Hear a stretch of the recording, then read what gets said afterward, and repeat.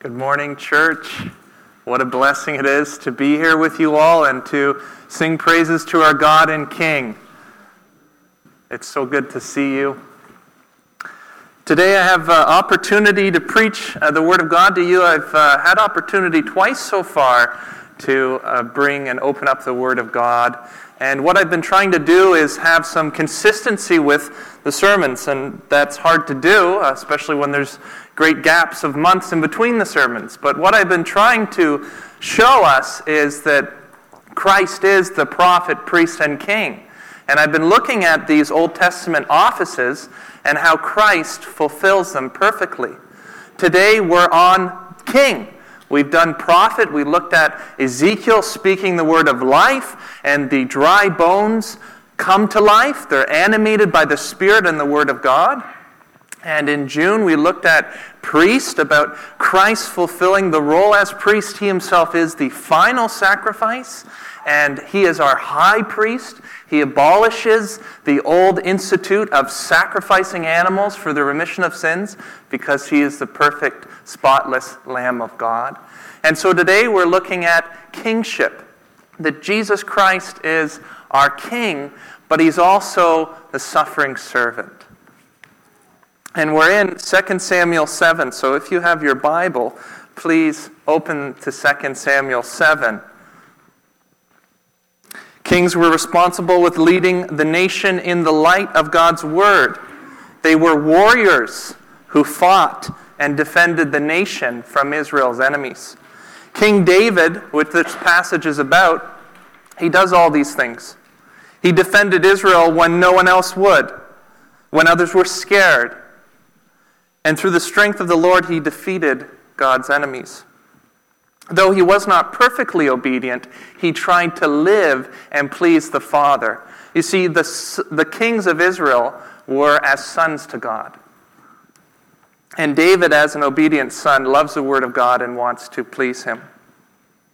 Now, we learn a lot in 2 Samuel about who David is and his desires.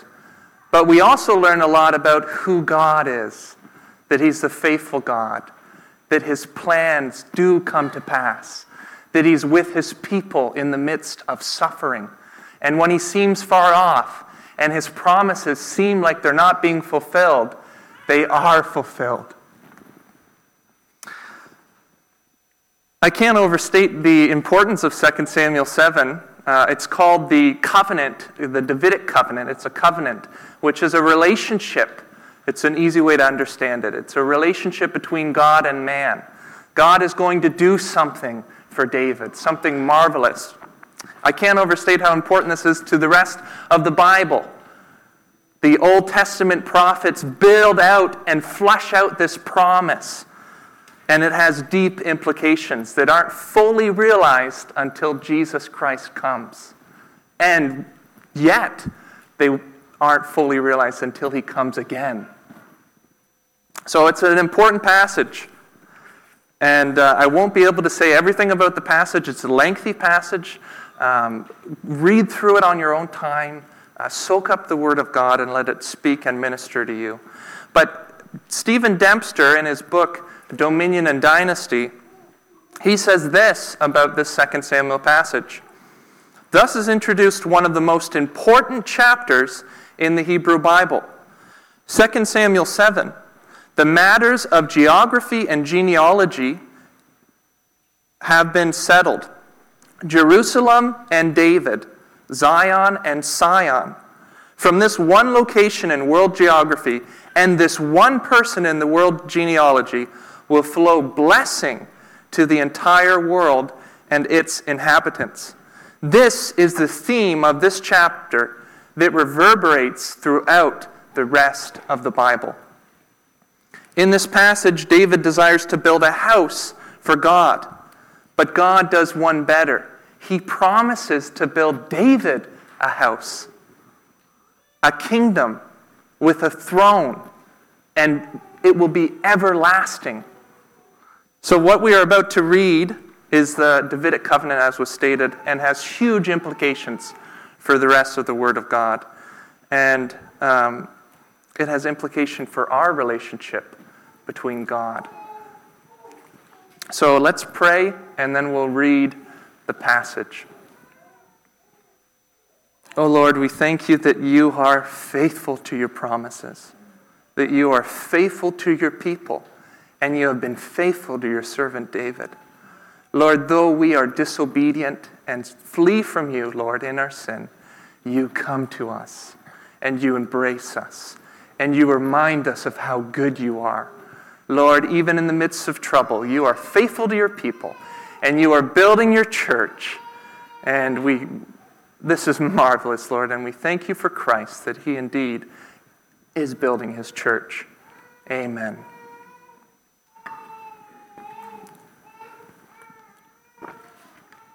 So the context for 2 Samuel, Saul has died. The abuser who we've been looking at, the relationship between David and Saul with Pastor Kenny these last 2 weeks, Saul has died, and Jonathan has died. And David's response to these things is to grieve. The anointed one of God has been killed, and his best friend has died. And David gets to work. He is the king of Israel now. So he gets to work conquering the peoples and bringing Israel together as a single cohesive people. The tribes that were scattered are brought back. And David establishes his city, the city of David, which we call Jerusalem. And he brings in the Ark of the Covenant with dancing. He dances wildly before the procession. And he brings in the Ark of the Covenant. So God is with the people in a geographical location under a single king.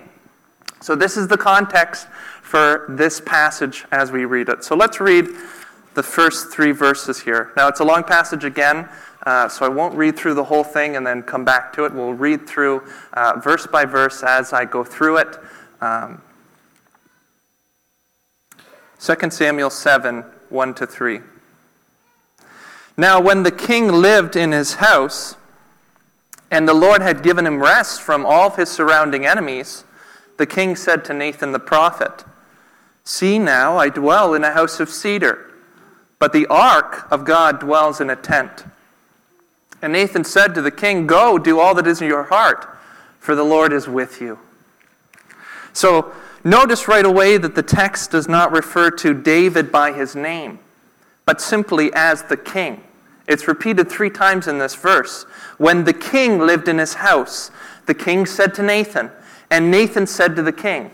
Now, of course, David is the king, but what this is doing is placing emphasis on David's kingship. He is the king now, and he is working. He wants to work for the Lord, even in his rest from his enemies. So we get a glimpse of David's heart for being not only obedient to God, but also wanting to work and serve God.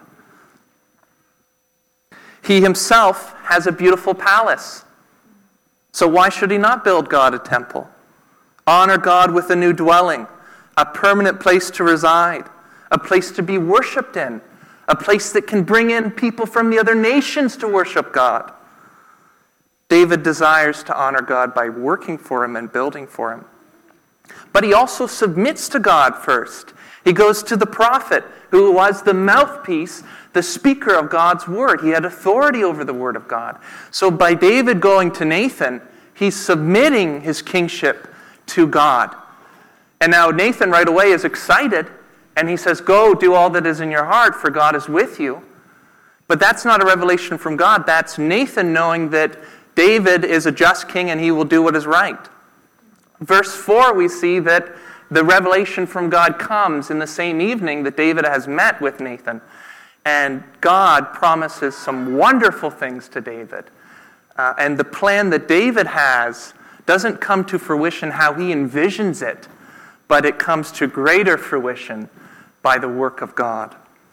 So let's read the 4th verse, verses 4 to verse 9, 2 Samuel 7. But that same night the word of the Lord came to Nathan. "Go and tell my servant David, thus says the Lord, would you build me a house to dwell in? I have not lived in a house since the day I brought up the people of Israel from Egypt to this day. But I have been moving about in a tent for my dwelling." In all the places where I have moved with all the people of Israel, did I speak a word with any of the judges of Israel, who I commanded to shepherd my people Israel, saying, why have you not built a house of cedar for me? Now therefore, thus you shall say to my servant David, thus says the Lord of hosts, I took you from the pasture, from following the sheep, that you should be prince over my people Israel. And I have been with you wherever you went, and I have cut off all your enemies before you. Let's stop right there. David, now there's a shift in the language. David isn't referred to as the king, but he's referred to as my servant David. You see, David is both a king, but also a servant of the Lord. David's kingship is submitted to God, who is the only king. He is king, but he is king as a servant of God. And what God says in these few verses is really incredible, because God is expressing what he has done. He's expressing his relationship to David and his people. He's showing and reminding David the wonders of his deeds and works, that he has been faithful to his people, and he has been faithful to David. Notice over and over one statement which resounds through the text. I have. God has done these things. He has been with his people. I have moved with them. And he has been with David. I have been with you wherever you went. See, God doesn't reside in a house or even in the tent. He is right there with his people. Do you think that David had the tabernacle when he was hiding in the caves from Saul? No. But God was right there with David, with his child and son. See, God resides with his people, and he moves with them. He's alongside them, and he fights their battles. God has been faithful to his people, and God isn't interested in physical, perishable buildings. Instead, he wants to build up a kingdom of obedience in his servants' hearts. A kingdom of obedience in his servants' heart. You know, in this church, we're so blessed by the diversity of ages. We have very young believers in Christ, and we have very old, faithful servants who have persevered. And I'm sure that if you ask these believers, young believers, how God has been faithful to them, they might not have a long list, because God is working in their life still. And if you asked one of these older believers, mature in their faith, how God has been faithful, you might be sitting there for hours.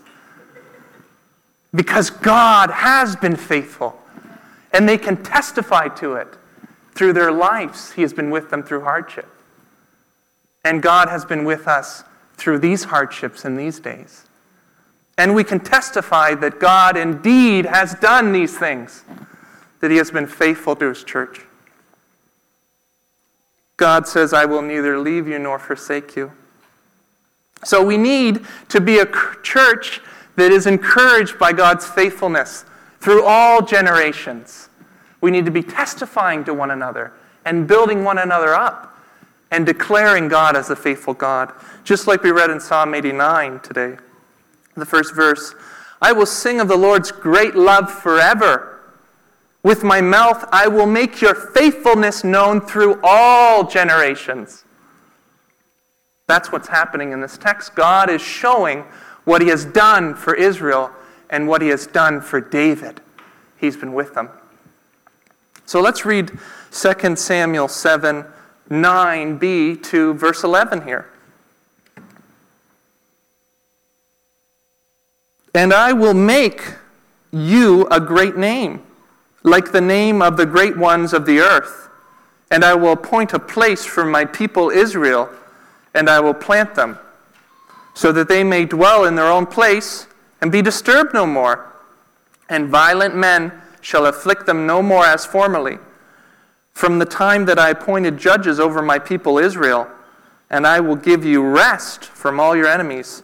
Moreover, the Lord declares to you that the Lord will make you a house. There's a shift here from I have to I will. It's so apparent, it jumps out at you. The Lord declares to you that he will make you a great house. Something's happened. David's come before the Lord to build a temple, but God's totally reversed it. He doesn't want David to build him a temple. We know that Solomon builds the temple later, but he wants to build David a house, a dynasty, a family. And there's a play on the word house here in the Hebrew, because one is the house of the Lord, which is the temple, and one is a house for David, which is a dynasty, genealogical prosperity. That's what he's promising David, that he will have many descendants. God is going to build David a house. I will, declares the Lord. He's going to do it. He's faithful to his promises. You know, we make promises all the time, and very frequently we don't hold to them, to our word. And we love to build things. I grew up doing carpentry work with my dad. And so when I got married, I was excited to do things for my wife, to woo her, to show off, that I could build some things. And I promised to build her this coffee table. It hasn't been built yet. It's under my workstation. It hasn't been built yet. I haven't been faithful to my word, but one day it will be built. That's what I keep saying. You see, we can't trust the promises and the plans of man. Not even our own husbands. But we can trust in God who is faithful with his plans. I will, declares the Lord. So God is going to build a house for David. But how will God do this? How is God going to create a dwelling place or a genealogical prosperity, many children for David? How is he going to build this house? Well, through the obedience of a son. Through the obedience of a son. Let's read 2 Samuel 7, 12 to 17. This is point number 2. David's dynasty and God's son. David's dynasty and God's son. I didn't say my first point. My first point was, you probably saw it, but David's desire and God's promises. Now we move into David's dynasty and God's son. 2 Samuel 7, 12 to 17. When your days are fulfilled and you lie down with your fathers, I will raise up your offspring after you, who shall come from your body, and I will establish his kingdom. He shall build a house for my name, and I will establish the throne of his kingdom forever. I will be to him a father, and he shall be to me a son. When he commits iniquity, I will discipline him with the rod of men, with the stripes of the sons of men.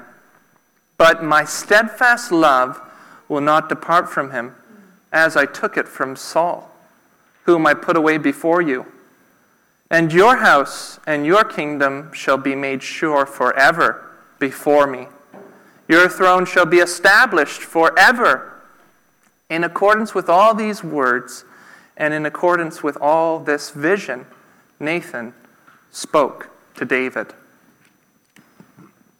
In verse 12, a transition happens in the text, moving from promises that occurred during David's life to promises that occur after his death. God's promise to give David in the previous verses peace from his enemies, rest, and he will make David's name great. He's promised to Israel that he's going to plant the people in the land. They won't be afflicted by enemies as in the time of the judges. God is establishing his people. And now there's a transition to promises that will occur after David's death. When you lie down with your fathers, when you're about to die, after you've died, there will be one of David's offspring who will be given a kingdom that is established by Yahweh. And he will be the one to build the house, the temple for the Lord. And this relationship will be that of a father and a son. See, the son will be obedient to God as his father, and the son will be disciplined by the father. But despite this sin of disobedience, God's steadfast love will not depart from him as he took it from Saul. Then in verse 16, Yahweh, the Lord, restates that the Davidic dynasty will be established by an eternal throne, and a throne and kingdom that will be forever. So what emerges is a sandwich, a sort of truth sandwich, if you will, with an A-B structure. The first point A is in verse 13, David's dynastic house and eternal throne. And then in the middle, verse 14 to 15, is the relationship between the father and son. And then verse 16 restates that the Davidic kingdom and eternal throne will be established. So, sandwiched in the center is the meat, is the good stuff. God is going to establish an eternal throne and kingdom. It's going to be established by a father-son relationship of obedience. And again, repeated, God is going to establish the eternal throne and kingdom. So the father-son relationship is placed as the most central and the most important aspect of the Davidic covenant, and stresses the need for obedience to God on the part of the king. Now, this is called, and I don't want to bog us down with theological phrases, this is called an unconditional covenant. So that means that there's no conditions. God is going to do it. But it's more complex than that. There is a condition of obedience. This text is actually repeated later in 1 Chronicles 17, when the people of Israel come out of exile and there's no more kings anymore. And in that text, the part of disobedience and the son sinning is not found in it.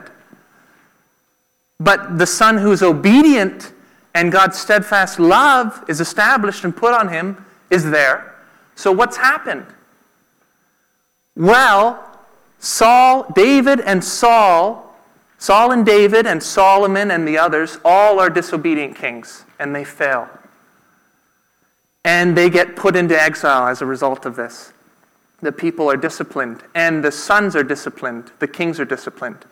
But coming out of the exile, there is hope for this to become true, the kingdom that's eternal, and the eternal king who will reign on the throne.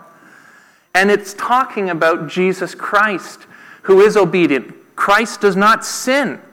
He is the fully obedient Son who will establish the kingdom. And I'd encourage you to read 1 Chronicles 17 and compare it to this passage here and see the parallels.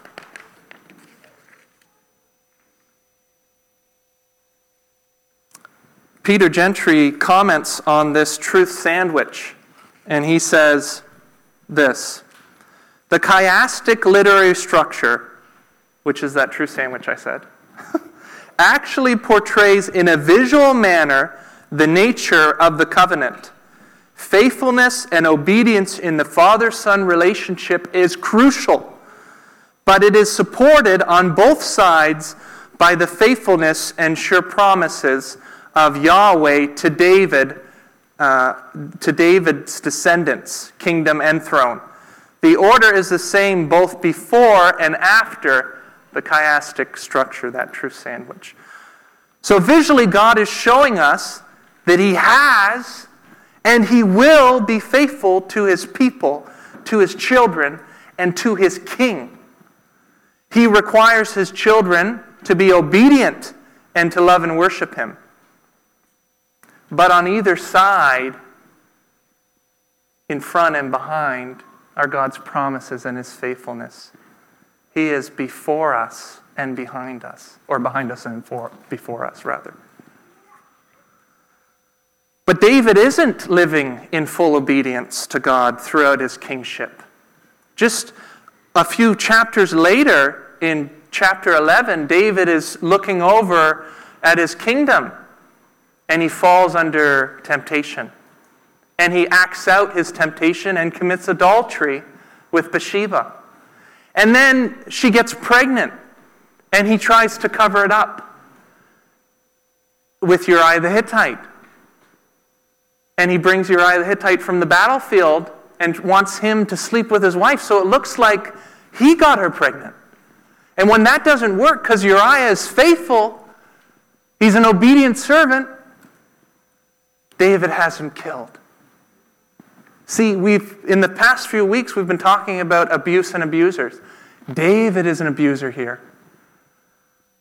David is an abuser. He abuses Bathsheba and he abuses Uriah. He kills him. But David is also a man after God's own heart.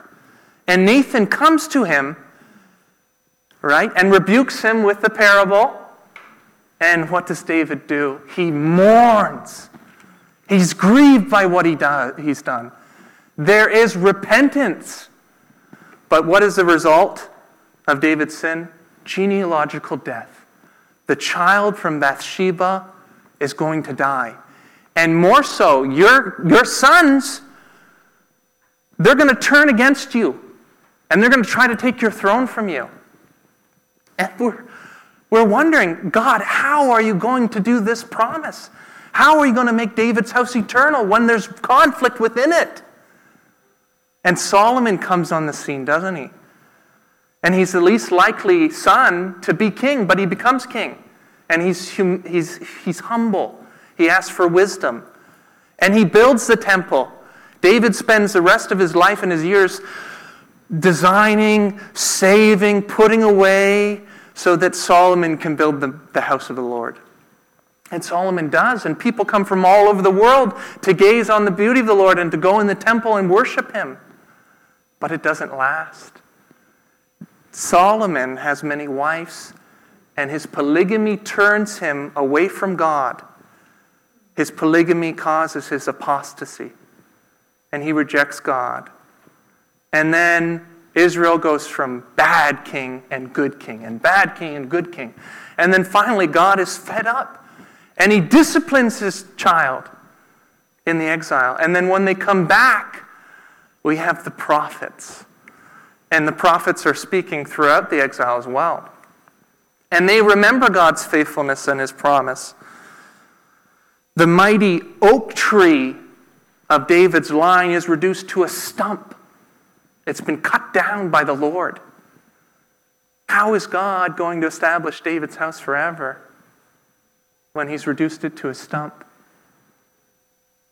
Well, Isaiah 11 verse 1 has the answer. There shall come forth a shoot from the stump of Jesse, and a branch from his root shall bear fruit. And Jeremiah 30 verse 9. But they shall serve the Lord their God, and David their king I will raise up for them. And Ezekiel 37 verse 24. My servant David shall be king over them, and they shall all have one shepherd. They shall walk in my rules and be careful to obey my statutes. Is this talking about David that we know, the shepherd boy? No. This is talking about the true heir, the better David, the one who grows up out of the stump, the root of Jesse.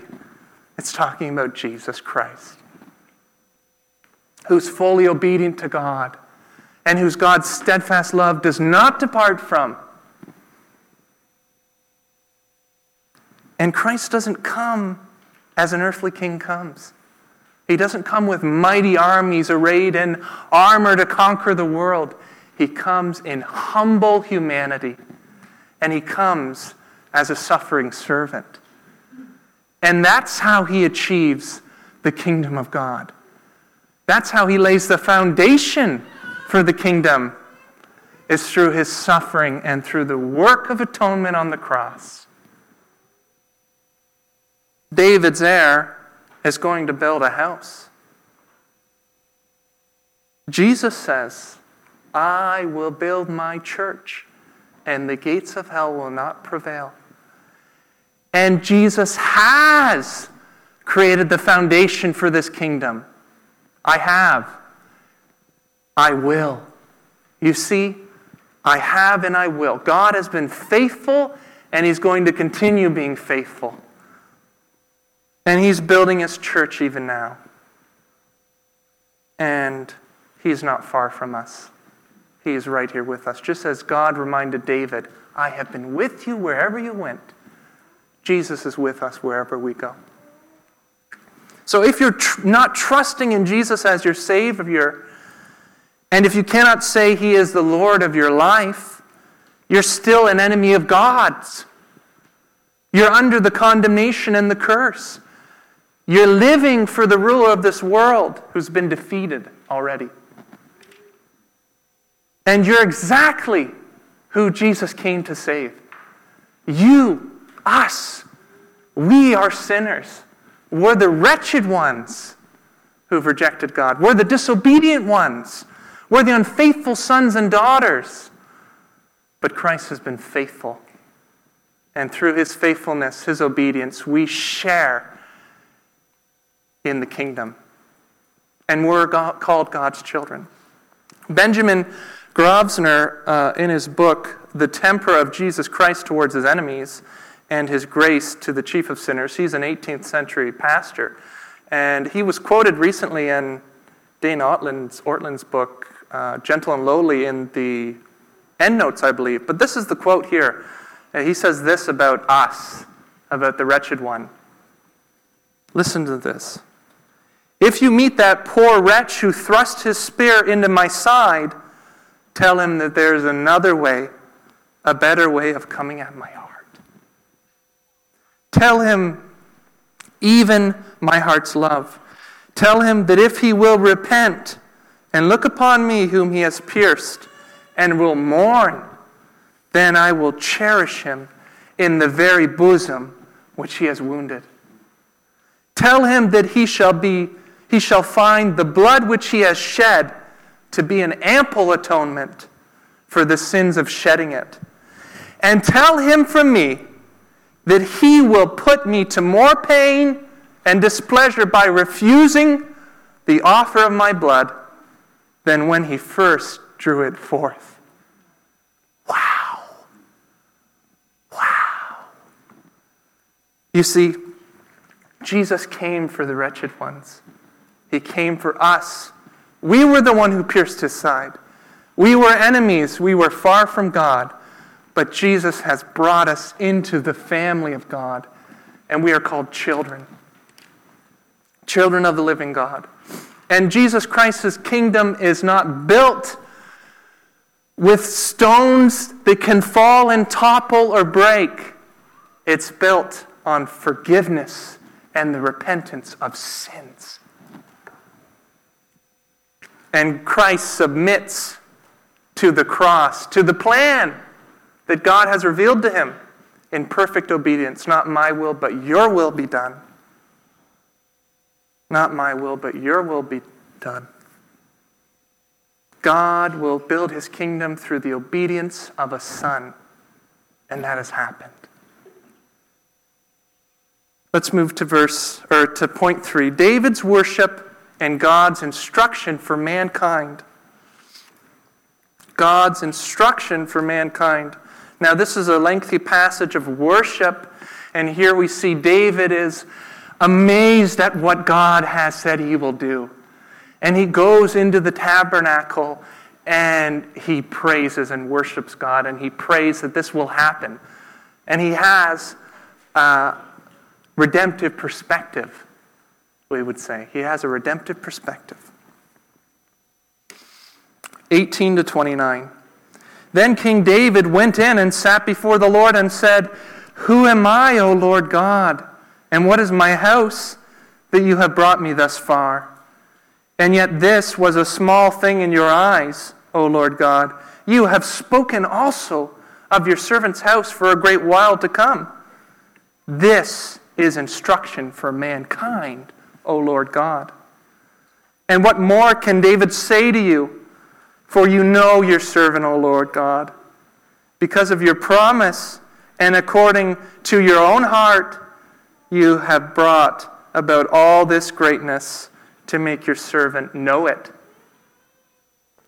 Therefore you are great, O Lord God, for there is none like you, and there is no God beside you, according to all that we have heard with our ears.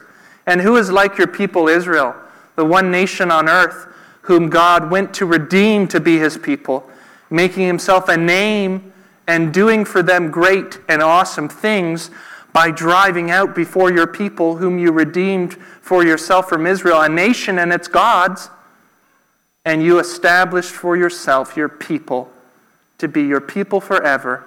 And, O Lord God, you became their God.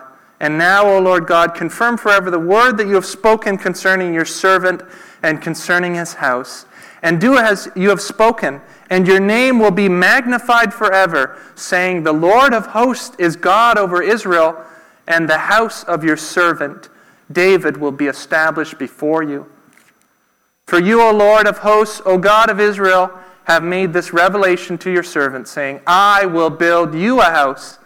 Therefore your servant has found courage to pray this prayer to you. And now, O Lord God, you are God, and your words are true.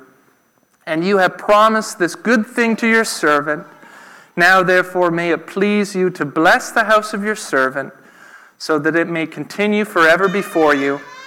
For you, O Lord God, have spoken. With your blessings shall the house of your servant be blessed forever.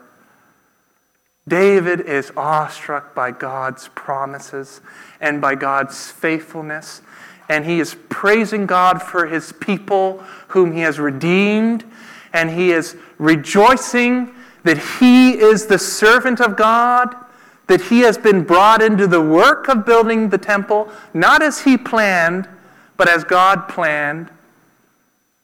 And he is captivated by the Lord. I want to draw our attention to verse 19. I won't have time to exegete all of this praise and worship, but David is so in love with the Lord. But in verse 19, David says something remarkable. Listen to this. Highlight it. Underline it.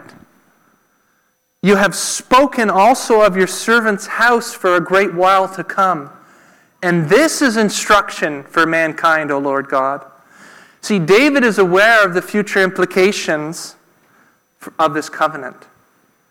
That certain aspects of it will happen, not immediately, but for a great while to come. Not in the life of his children, not even their children.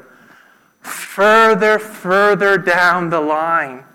Not until the son of Joseph, who's the offspring of David, who Christ comes from, will this come to fruition. I thought this was a covenant made specifically for David and his family tree, for his heir. What does this have to do with mankind? What is the instruction for mankind? Well, Jesus says it throughout his ministry, doesn't he? Repent, for the kingdom of God is at hand. This indeed is instruction for mankind. The eternal King and kingdom has arrived. And it's found in no one except Jesus Christ. And his eternal gospel, which is not just for Israel, but for the whole world. For all people. He's brought many sons to glory through his obedience at the cross. Many sons and many daughters from all tribes and languages. Not just Israel, not just David's line, his physical line. You see, now we are members, those who profess Christ as Lord and Savior, we are members of a household. We're members of the household of faith. And we're called the church, which is the kingdom of God. The church is the kingdom of God. His people. And we can never be revoked entry into the kingdom if we're his children. We bear his seal. We have the Holy Spirit. And what's the Holy Spirit? A deposit guaranteeing our inheritance. See, we share in Christ's inheritance. The world is ours through Jesus Christ. Christ's blood cleanses us from all unrighteousness, and the foundation for this great temple is built on the blood of Christ. As much as we are benefactors of this covenant, we're also servants and workers of the covenant. We're God's covenantal people. So we have a part to play in the construction of this building. And it's not a small part. It's a big part. We're to go and instruct mankind with repentance, with the gospel. We're to go and declare the good news that the King has come and he's set the captives free. When Jesus is going through Jerusalem and he sees the temple of Herod, which is the third temple that's built, he says something remarkable. Remember what he says? Destroy this temple, and in 3 days I will rise it up again. I will raise it up again. What's Jesus talking about? He's talking about his body. His body's the temple. And in the New Testament, the church is called Christ's body. And we're called living stones.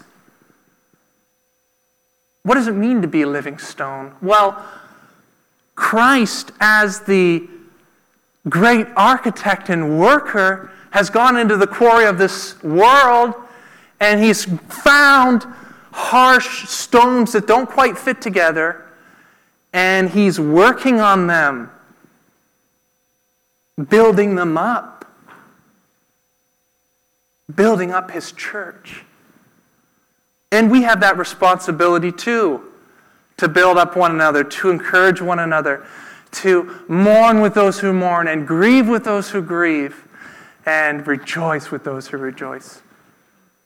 We're to be building Christ's church, and Christ invites us into his work, just as David was invited into this work with God. We need to submit to that. Now, before we close, I want to show a passage of Christ shaping a stone for his kingdom. This is found in Luke 18, verse 35 to 45. This is close to his passion as he's coming to Jerusalem. After this will be the triumphal entry. This is what the narrator, Luke, says. As he drew near to Jericho, a blind man was sitting by the roadside begging. And hearing a crowd going by, he inquired what this meant. And they told him, Jesus of Nazareth is passing by. And he cried out, Jesus, listen to this, Son of David, have mercy on me. And those who were in front rebuked him, telling him to be silent. But he cried out all the more, Son of David, have mercy on me. Son of David, have mercy on me. This man was broken in body and spirit. He was blind and a beggar. And those close to him said, quiet down. But he cries out in repentance all the more. And Jesus said to him, what do you want me to do for you? And he said, Lord, he said to him, Lord, sorry. It's hard to read when you have tears in your eyes. And Jesus said to him, recover your sight. Your faith has made you well. And immediately he recovered his sight and followed him, glorifying God. And all the people, when they saw it, gave praise to God. Christ is building his church. He's shaping stones. He's building us up, and he's bringing in the people to worship him. What happens after Christ heals this man, forgives him of his sins? The people rejoice. He rejoices. He starts worshiping. What happens after God gives David his vision for the temple? His building up the house of the Lord? David goes before the Lord in the tabernacle and worships God. This indeed is instruction for mankind. Christ is building up his church. He is the obedient son. And now we're called to be obedient sons and daughters. We're called to build up the church, to preach the gospel, to love one another, to encourage one another. We are living stones. And Christ, the stone that the builders rejected, he has become the cornerstone. And he's coming again as the capstone to complete the work of the church. Repent, for the kingdom of God is at hand. He is at the right hand of the Father now, and he has all authority. And one day he's coming again to receive his church and to present her, the temple, to his Father. And every knee will bow and every tongue will confess that Jesus Christ is Lord. He is King and he reigns. Amen. Let's pray. Lord, we thank you that you are building your church, and we thank you for Christ, for his death and resurrection.